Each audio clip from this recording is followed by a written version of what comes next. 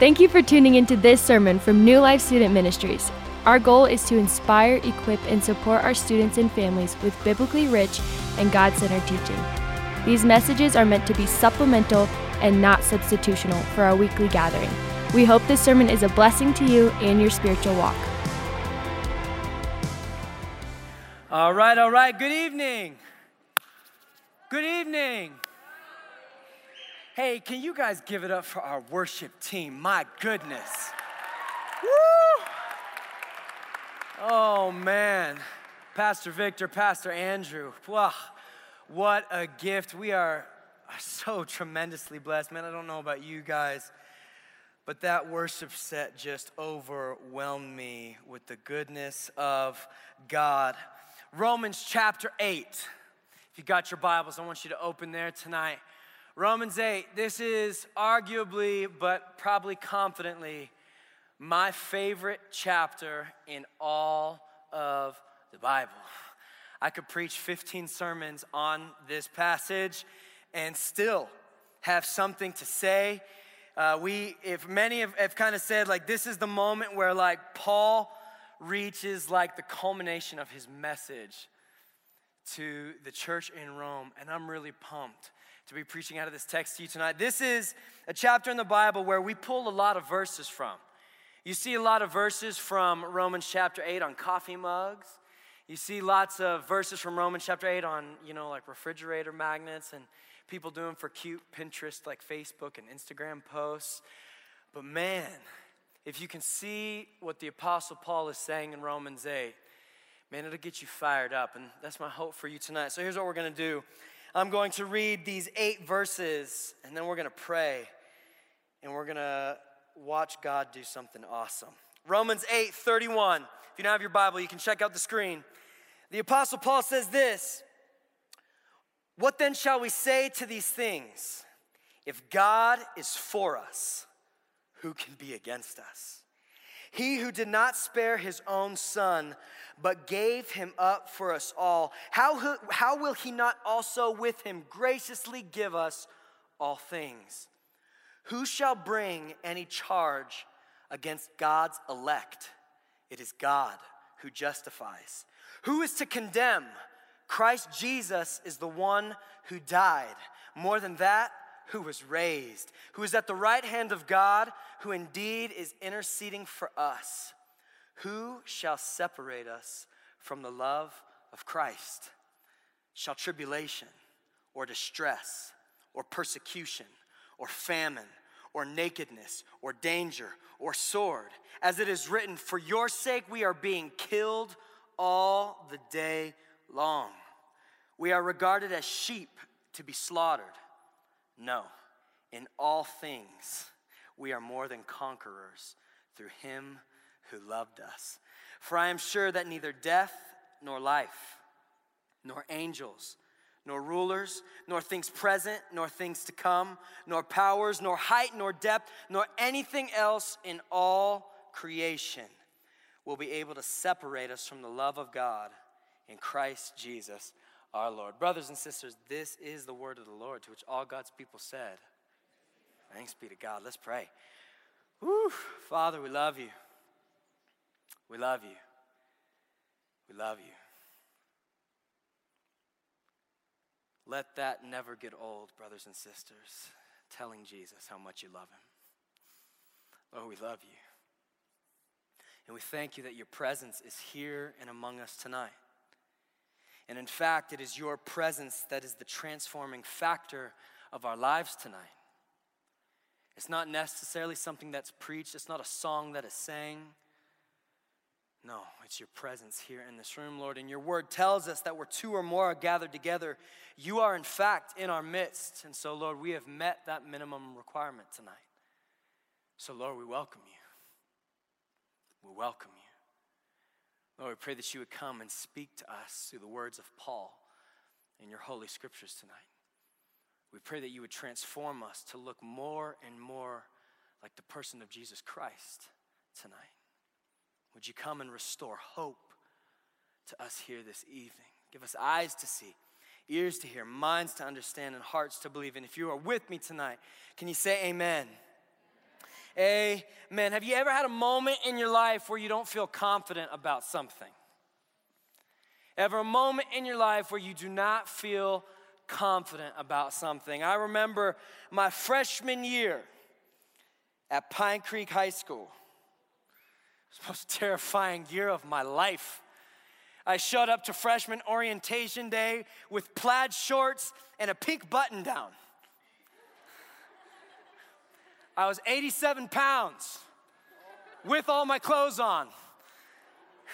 And I remember walking into this school and seeing all of the freshman class and going, man, these people are huge. And then I saw the juniors and the seniors walk in on campus, and it was like my knees buckling. I was terrified out of my mind. My voice was as squeaky as it could be. I had no confidence. And in fact, if I'm gonna be honest with you, I lacked confidence at my high school probably until like my senior year. I was like 95 pounds. Yeah, I gained weight, 2 pounds a year. It was awesome. Like, lacked confidence like nobody's business. And I'd walk through the hallways freshman year, sophomore year, junior year, like I got no idea who I am. You look at everybody around you and people seem so much more confident than you are. And then like lo and behold, something hard happens in your life. Something hard, and it's like everything in you is like, Warren, you have no idea what your identity is. You lack every form of sureness that you would have in your soul. You ever had a moment like that in your life?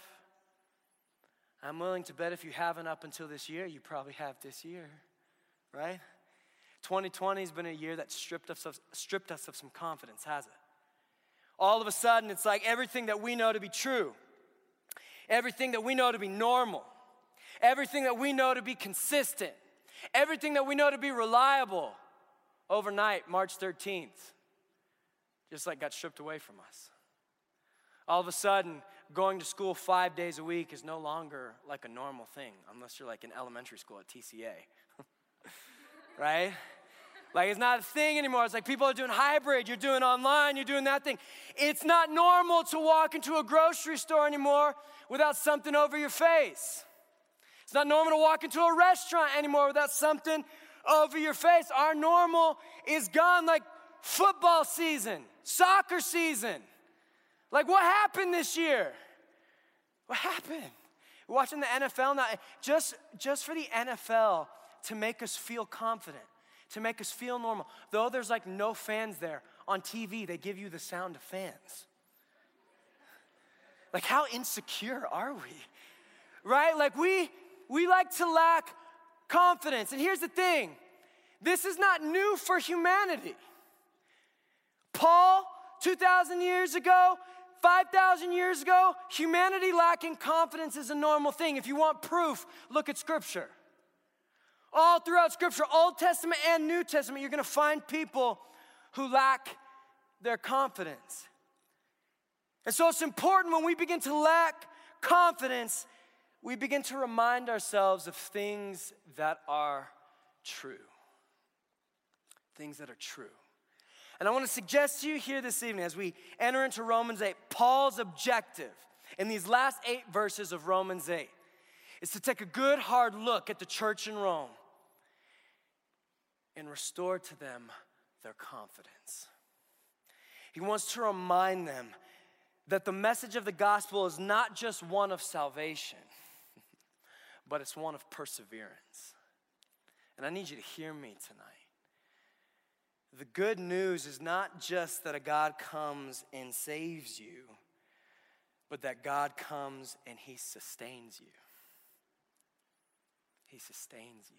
If you've been around me for 5 years, that's how long I've been here on staff at New Life Church. This is one of like the most passionate topics that I can preach about. The sustaining work of the gospel. Your walk with Jesus, Christianity is not simply one decision of saying yes to God, but it's a lifelong obedience in the same direction.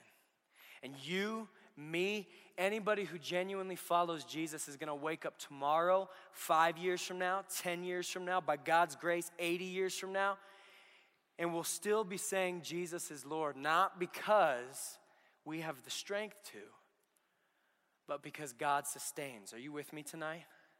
And so Paul, here in Romans 8, he asks 5 questions.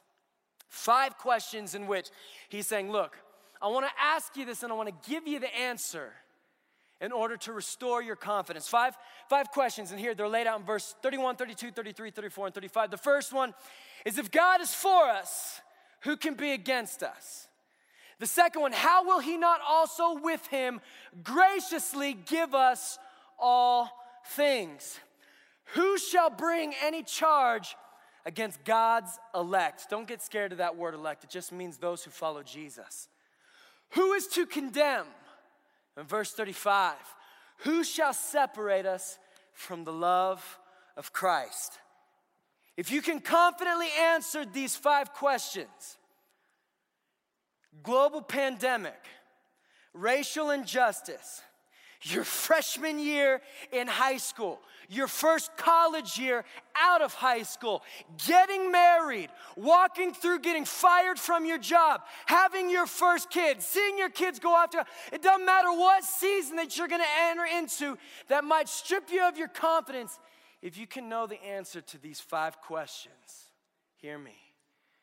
You can be a confident follower of Jesus no matter the time, the day, the age, the circumstance. Are you with me? This is why this is such a good chapter in the Bible. So I want to go over these 5 answers really briefly and then kind of end on talking about God's love. The first one, if God is for us, who can be against us? I love this answer. No one can successfully be against us. If you're taking notes, I want you to take notes. Write this down. No one can successfully be against us. I want you to notice here that he's not saying that no one can be against you. We talked about this last week. I got a news flash for you. If you're gonna follow Jesus, you're gonna have some enemies. If you're gonna follow Jesus, you're going to have people oppose you. But I want you to realize that this is not some kind of hypothetical scenario that maybe if somebody's against you, maybe God will be for you. It's not hypothetical. It's a sure reality to Paul. If God is for you, who can be against you? I'm going back to my second point last week. When your battle was sin, we first know who we are in Christ, but second, we know who Christ is in us. What Paul's getting at here is he's saying, look, do you not only know who is in your corner at all times, but in fact, do you know who is fighting for you at all times? Not only who is in your corner at all times, the Lion of the tribe of Judah, the great I am, the bread of life, the living water, the way, the truth, and the life, the Messiah, Adonai, El Shaddai, El Roi, not just him, like, do you know who's fighting for you? Freshman, sophomore, junior year at Pine Creek. Pine Creek's a weird high school. It's a weird high school. I remember my freshman year, and I've told you this before, every week I would watch a set of juniors and seniors get into a fight. And like you watch like you see it on like TV when like people would like get in fights at school and it's kind of funny and it's kind of cute. But like when you're watching like 2 offensive linemen who are like 200 plus pounds start beating each other in the face, like it's not cute. It's disgusting. It's terrifying. It's ugly. And I remember every year I'd watch kids get into fight every year. And something really exceptional happened my senior year. My senior year, for whatever reason, it seemed to be that all the captains of all the sports teams at the school, the football team, the soccer team, the tennis team, the baseball team, all of us were leaders of the Bible study at the school. So senior year, it was like there didn't seem to be any form of like ugly fights, anything going on. And you can say like, hey, it's because we just had a wise, not stupid class, which is so not true. But I really actually want to attribute this to one primary reason. One primary reason is the captain of the football team. He's one of my best friends to this day. His name was Mark Luby. Senior, lineman, 200 plus pounds, and he's like 6'4". He's a big guy. And he's a teddy bear. teddy bear. Like, I mean, just could make friends with anybody. Loved everybody. But man, this guy knew the Bible. He's the kind of guy who's memorized the entire book of Romans, the entire book of Colossians, the entire book of Philippians, the entire book of Galatians, he's that kind of guy. And I'll never forget, senior year, him and I became really close friends, and I'd watch it. It's not like we didn't have people that didn't get along. We'd have moments where you'd have kids who thought they were all that in a bag of chips. And you're fighting over a girl, you're fighting over something instead. And all of a sudden in the cafeteria, all of a sudden in one of the hallways, or all of a sudden in one of the pods at Pine Creek, a fight would break out. Fight would break out, kids would start going out, and every kid, 9 out of 10, almost 10 out of 10, you'd circle around and all the kids would watch, and we'd wait for a teacher to show up. Every time. But without fail, every time a fight would break out, it would not be more than 3 to 5 seconds. Captain of the football team, Mark Luby, he'd step in, he'd grab both parties, he'd pull them apart. Every time, every time. If he even listened to people starting to get hostile with the words, he'd step in, push them apart. And I've watched it happen several times where he'd step in, a guy starts throwing haymakers, he'd step in, he'd push him apart, and all of a sudden, you have a moment where two parties got a decision to make. They're either gonna still be really mad and try to swing at a guy 5 times their size, who looks like a teddy bear, but could destroy him, or they're gonna steam down, turn, and walk away. Either way, Mark stood his ground every time. Every time. And I remember this one particular moment. It was after practice. I was captain of the tennis team. He was captain of the football team. We were after practice one day. Him and I were talking in the locker room, and you had two freshman football players come in. And man, one of them was a hothead. He was just like looking for a reason to be mad. And me and my friend Mark were talking in the locker room. We're sitting, and down the aisleway, you can see these two guys sitting at their lockers talking. And me and Mark, and we're talking like theology. We're always talking theology. And so we're like sitting there talking about like predestination and free will and all this wonderful stuff. It's really cool. And next thing you know, I turn over and I hear this kid go, "What?" Boom! And he just like knocks the kid straight in the nose and breaks his nose in a moment. I mean, the kid just dumbfounded, looking at, his hands full of blood, his nose just completely mangled. That's not funny. And so the kid who's just upset, like just turns and starts walking.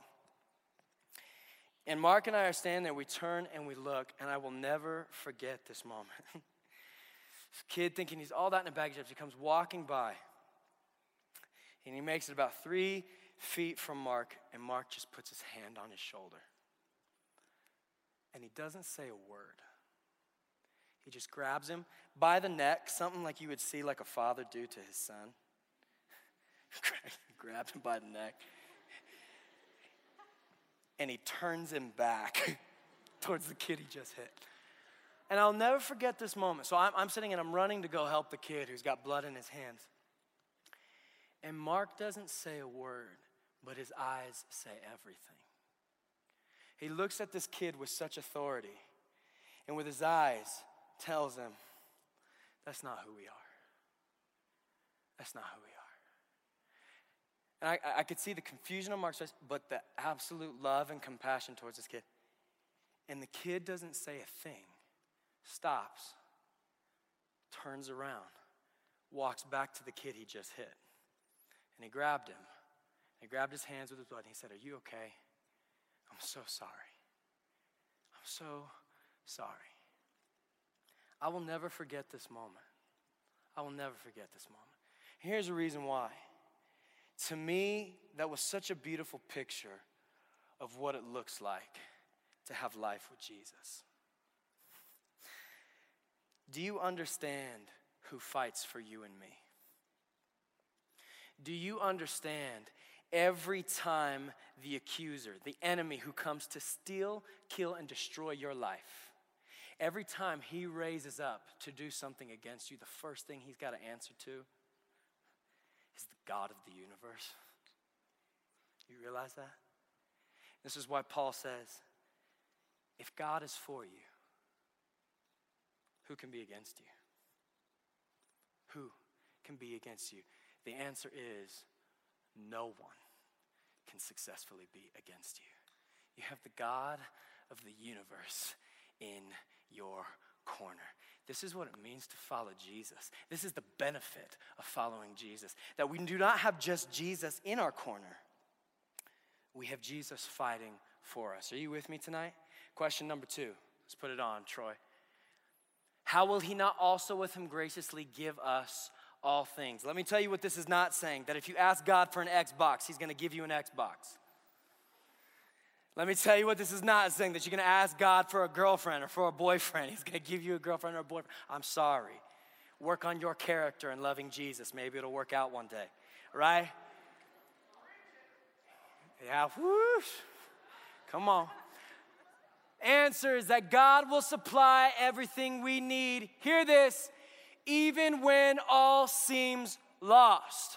And what follows this right here is verse 32, where he says, he who did not spare his own son, but gave him up for us all. So I want you to get the picture that Paul's going after here. Talking to his Jewish listeners, he's going, hey, remember back in Genesis when we had this guy named Father Abraham who had many sons? And many sons of Father Abraham, you know that guy? Before he had any children, God made him a promise. He said, look, I'm going to send you a son. And it's going to be through this son that the descendants of Israel is going to come. And so Abraham's waiting. He's getting old. And him and his wife Sarah finally have this son. And then God does the weirdest thing. He tells Abraham to take his son to Mount Moriah and to sacrifice his son as an offering to the Lord. And so completely confused, Abraham goes, okay, I'm going to trust you. So he takes his son to Mount Moriah. He gets his son up on the mountain, on the altar, bound him down, has the knife, is about to sacrifice his son, and God intervenes and says, stop. I see that you believe me. I see that you trust me. And instead of having him sacrifice his son, the Lord provides a ram in the thicket right there. And so Abraham takes the ram, brings it to the altar, and sacrifices it. And at this moment, God has granted a name by Abraham, Jehovah Jireh, which means the God who provides. And we see the fulfillment of this in Jesus. Because though Abraham did not have to sacrifice his one and only son, we see a God who does in the New Testament. We see a God who sends his son in the person of Jesus Christ to die for you and for me. And so that when we are in any circumstance, your life is going well, your life is going bad. Your parents' marriage is healthy, your parents are going through a divorce. You're feeling isolated and alone, or you're feeling surrounded with the community of faith. In any circumstance, you can know that Jesus is enough. He's enough. He has provided for us all things. In other words, you will never be in want when Jesus is enough for you. Are you with me? Questions 2 and 4. We're going to combine them together. Who shall bring a charge against God's elect, and who is to condemn? The answer, no one can condemn or make a charge stand against the bride of Christ in the courtroom of heaven, no matter who the accuser is. Verse 33 and 34, it says this. Can we put it up, Troy? Who shall bring a charge against God's elect? It is God who justifies. Who is to condemn? Christ Jesus is the one who died. More than that, who was raised, who is at the right hand of God, and who is indeed interceding for us. So I went over this picture a couple weeks ago. What we're given here now is courtroom language. You're on trial before the God of the universe.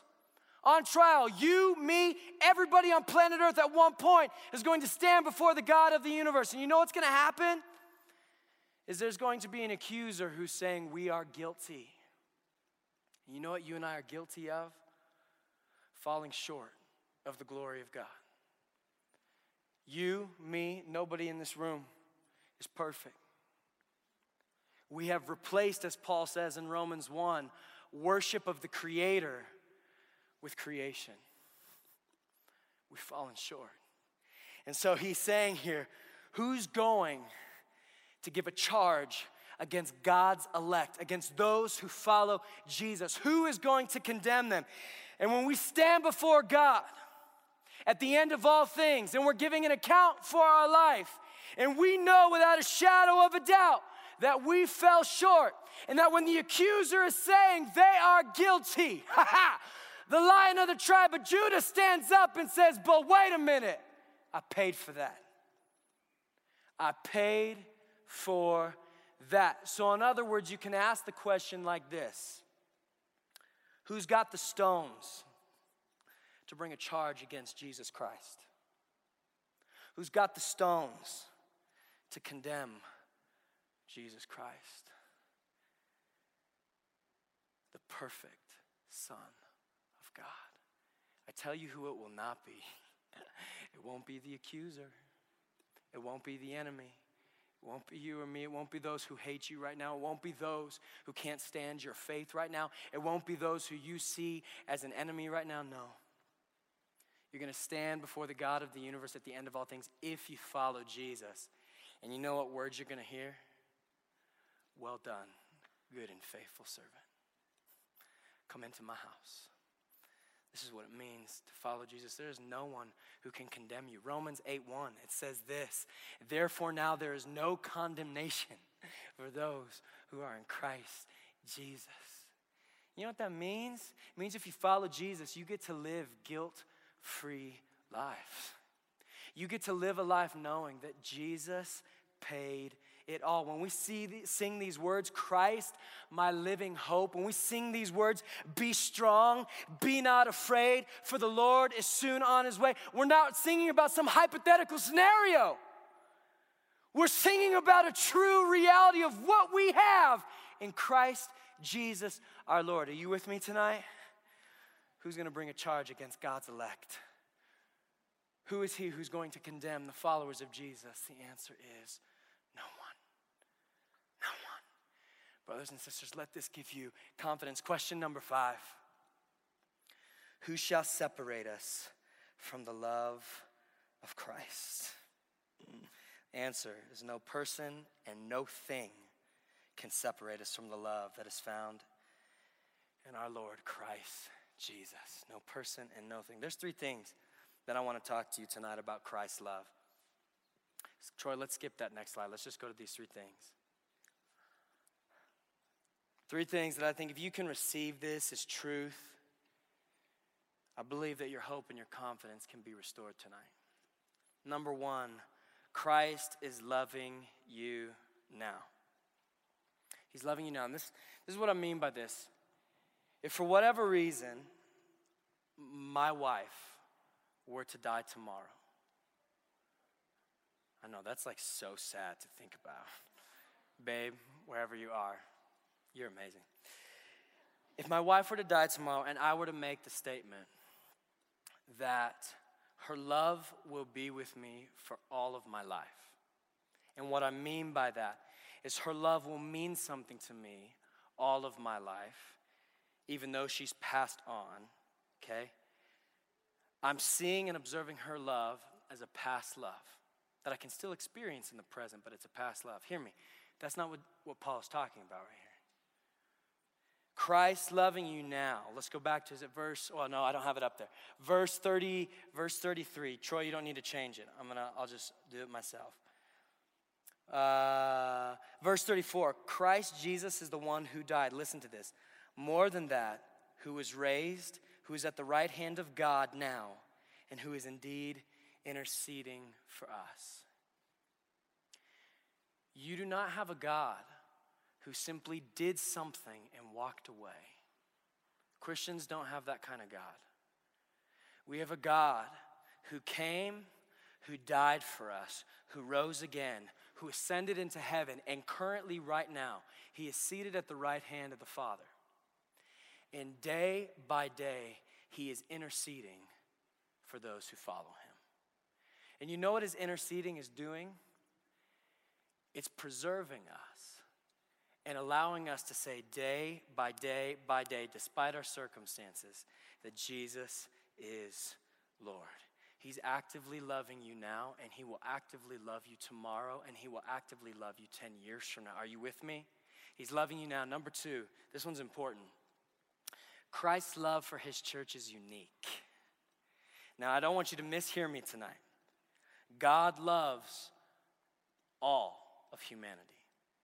Every human being on earth, whether they are a believer in Jesus or not, is a Psalm 139 human being, meaning that they are a human being who was fearfully and wonderfully made in their mother's womb, made by God, okay? That is true of all human beings, but there's a special love that God has for his bride. A special love that God has for his bride. The best way I can illustrate it is this. I can say in confidence, I love every person in this room. I love every person in this room. I can also say in confidence that there's one particular woman in this room that I love very uniquely, that I do not love you the same way, praise God. Right? Where's my wife at? I just feel like I'm commenting on her so much. Where are you at, babe? Yeah, there you are. She's such a babe, okay? Like, there's something about my love for her. And this is why Paul says in Ephesians 5, he's talking to husbands, and he says, husbands, love your wife as Christ loved the church and gave himself up for her. And so what he's wanting to convey here is, look, for those who follow Jesus, there's a very unique kind of love for his bride. It's a sustaining love. It's a love that's going to allow you to wake up 30 years from now and still love Jesus. He's actively loving you now. The love for his church, the love for his people is unique. But the last one is that Christ's love enables his people to persevere. Let me ask you a question. We're about to close here. You ever had a moment in your life where you expected something to be awesome and it wasn't? Yeah, Sam Shrin's like, hubba. Yes. Like, ever had a moment in your life where you thought something was going to be awesome and it wasn't? Let me give you 2 examples. A month ago, my wife and I, we went up to Keystone. We were staying in a condo. We had a little getaway. And we're having dinner, and we're like, hey, you know what? We want to watch a movie. So we pull up the best streaming service ever, Disney+. Yeah. And we're nerds, like my wife, like we love all of Pixar, we love Disney, we love the Avengers, we love Star Wars, we love it all. We love it all. We just watched Frozen 2 the other night. It's like, ooh, it's awesome, okay? We're sitting there at the condo, okay? Now here's the thing. We love Disney. I'm excited for any Disney movie that gets released. And at this particular point in time, they had released the live action of Mulan on Disney+. For premiere access, which means you pay an extra $30 for this movie. So we're sitting there, we're having dinner, and my wife's like, let's watch Mulan. And I, as the common sense husband, go, it's $30. Just wait a little while longer. She's like, no, we want to watch, let's watch Mulan. And I'm like, okay, I love the cartoon of Mulan. I'm like, Mr. I'll make a man out. Yeah, I'm like all about it. And so I was like, so I can see it. I'm like, all right, you know what? It's Disney. They made the movie. It's going to be awesome. Has anybody seen the movie? It's weak, okay? Like, I'm going to say, I like the most disappointing movie I've ever seen Disney make, okay? So literally I don't care if you disagree with me. I'll say it confidently. Like, first 5 minutes in this movie, I'm like, they are not staying true to the original. And if you are a true Disney fan, it's about staying true to the original, okay? First 5 minutes. And I continue to hope that it's gonna get better. And it just gets worse. And it was so bad that 30 minutes into the movie, my wife looks at me and says, this was a waste of money. And I said, I agree. Waste of our time. Like, we expected it to be awesome and it fell flat. Second example is a little bit more serious. When I was in 6th grade, my dad went to Iraq. Okay, my father was in the Air Force 31 and a half years. And my father went to Iraq 2 days before I started going to school for the first time. I was homeschooled up until 6th grade. Yes, I was one of those kids. Love me still, okay? Up until 6th grade. But 2 days before I was going to school for the first time, my father went to Iraq, and he was gone for 7 months. Now, to give you some context, my father was he's like one of my best friends. I say that, and they're like, my dad was the kind of dad, I was the third born, I was his first son, and I'm the only male shepherd that's carrying on the shepherd name. There's no other shepherds that are guys who are getting married and having children. I don't have any children yet, maybe one day, praise the Lord. But he's one of my best friends, and what he would do growing up is he would invite me into everything that he loved doing so that I could do it with him. So my dad loved to play chess. From the time I was 4 years old, he taught me to play chess. We played chess every night. He promised me $20 the first time I beat him. It took me 3 years, and I got $20. It was awesome. Played chess. My dad was a tennis player. Got me into tennis. I started playing tennis. I played tennis at the end of junior high, into high school, and even now, one of my favorite sports to play. My dad was originally a skier. He got me into skiing. Then I got into snowboarding. Then he got into snowboarding. Now we both love snowboarding. It's awesome. We snowboard together, even now. Yeah, I love this getting claps. Yeah, ski season. I love it. Keystone opens next week, okay? But this was my relationship with my dad. But I was 11 years old. My voice is starting to crack. I'm terrified out of my mind. I get sent to school. My dad goes to Iraq. And there was this anticipation that when dad came home, life would be the best life ever once he got back. And when my dad returned home from Iraq, he wrestled with something that a lot of soldiers wrestle through, PTSD. You're living in a war zone for 7 months, and it's like anything can trigger you and make you really upset and kind of put you in this fight or flight mode. And man, it put our family through the number for the rest of my junior high years and even into my high school years. It was hard. And I had this expectation that when my dad came home, everything would be sunshine and rainbows, but in fact, when he came home, everything was really difficult. And I need you to hear me. I think most people, when you get into college, and statistically speaking, it's when you're going to get into college, most people are going to walk away from their faith in Jesus. Sadly, statistically speaking, more than half of this room is going to walk away from their faith in Jesus over the next 3 to 6 years. And you want to know why, I think?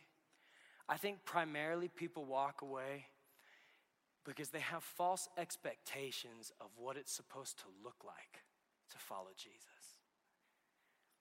When Paul says, "What shall separate us from the love of God?" I want you to hear the words he uses.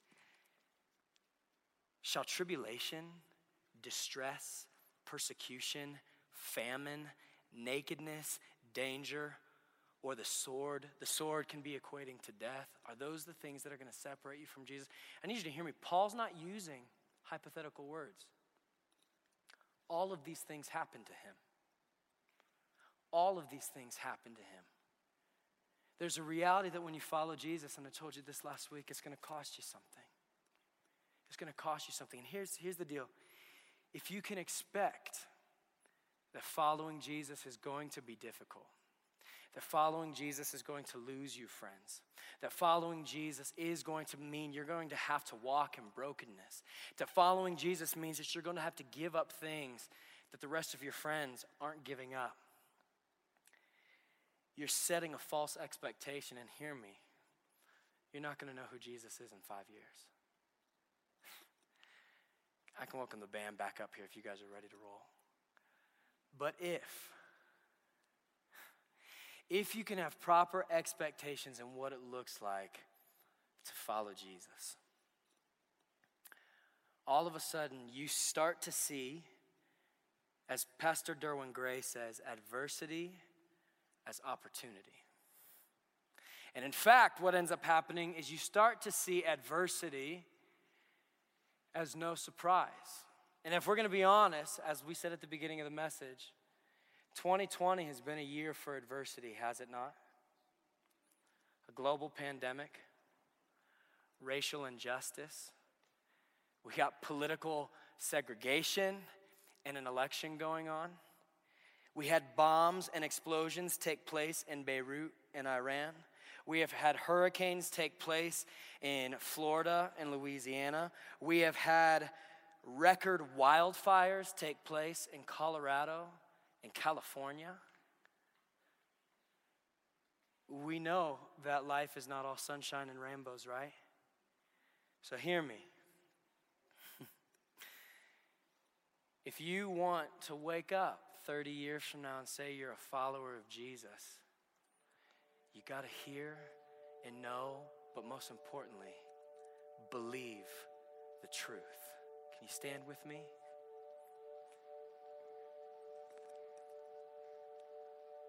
You got to know the truth. And the truth is that Jesus has fought for you. Jesus has died for you. He has risen from the dead for you. And if you put your faith and your trust in him, he has welcomed you into new life with him. New life with him. So what this means for you is that if God is for you, who can be against you? No one. No one. It means that you are no longer responsible for worrying about having anything or being provided anything in your life. God's given it to you in Jesus. It means that there is no charge that the enemy can bring against you. There is no condemnation for you because Christ took it all on the cross. And hear me, it means that nothing, no person, and no thing can separate you from the love that is in Christ Jesus. God does not just save you. He does not just save me. He does not just save his people. He sustains his people. Can you bow your heads with me? Father, we love you. And we welcome your presence here with us tonight. And Lord, if we can be honest, many of us can find ourselves at a moment in time where our confidence is lacking. Our hope is lacking. We need truth. We need consistency. We need one who is constant. And if we're honest, we look at the world, we need a Savior. And knowing that we would find ourselves here in 2020, you sent your Son, Jesus Christ, to have mercy on us and to forgive us. So Lord, as we come before you here tonight, we welcome your presence. I know we usually say this at the beginning of service, but can you say it with me now? 3 simple words. Can you say, Holy Spirit, come? Say it one more time. Holy Spirit, come. What you're doing when you're saying those 3 words is you're saying, Lord, I'm responding to you being able to transform my life. Holy Spirit, we need your presence now more than ever. So would you come and would you speak to us? Most merciful God, we confess that we have sinned against you in thought, word, and deed, by what we have done and by what we have left undone. We have not loved you with our whole hearts. We have not loved our neighbors as ourselves. We are truly sorry and we humbly repent. For the sake of your Son, Jesus Christ, have mercy on us and forgive us, that we may delight in your will and walk in your ways to the glory of your name. Amen. Brothers and sisters, let's fix our eyes on Jesus and remind yourself of these questions as the band leads us in worship. If God is for you, who can be against you? Who is the God who gives you all things in Jesus Christ?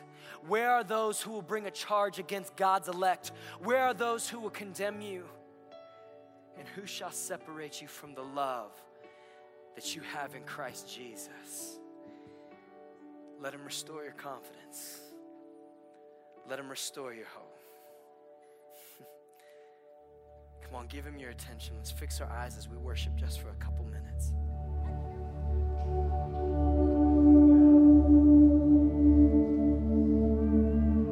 Thanks again for listening to this message from New Life Student Ministries. If you want to keep up with what's happening with us, follow us on Instagram and Facebook at NL Student Ministries.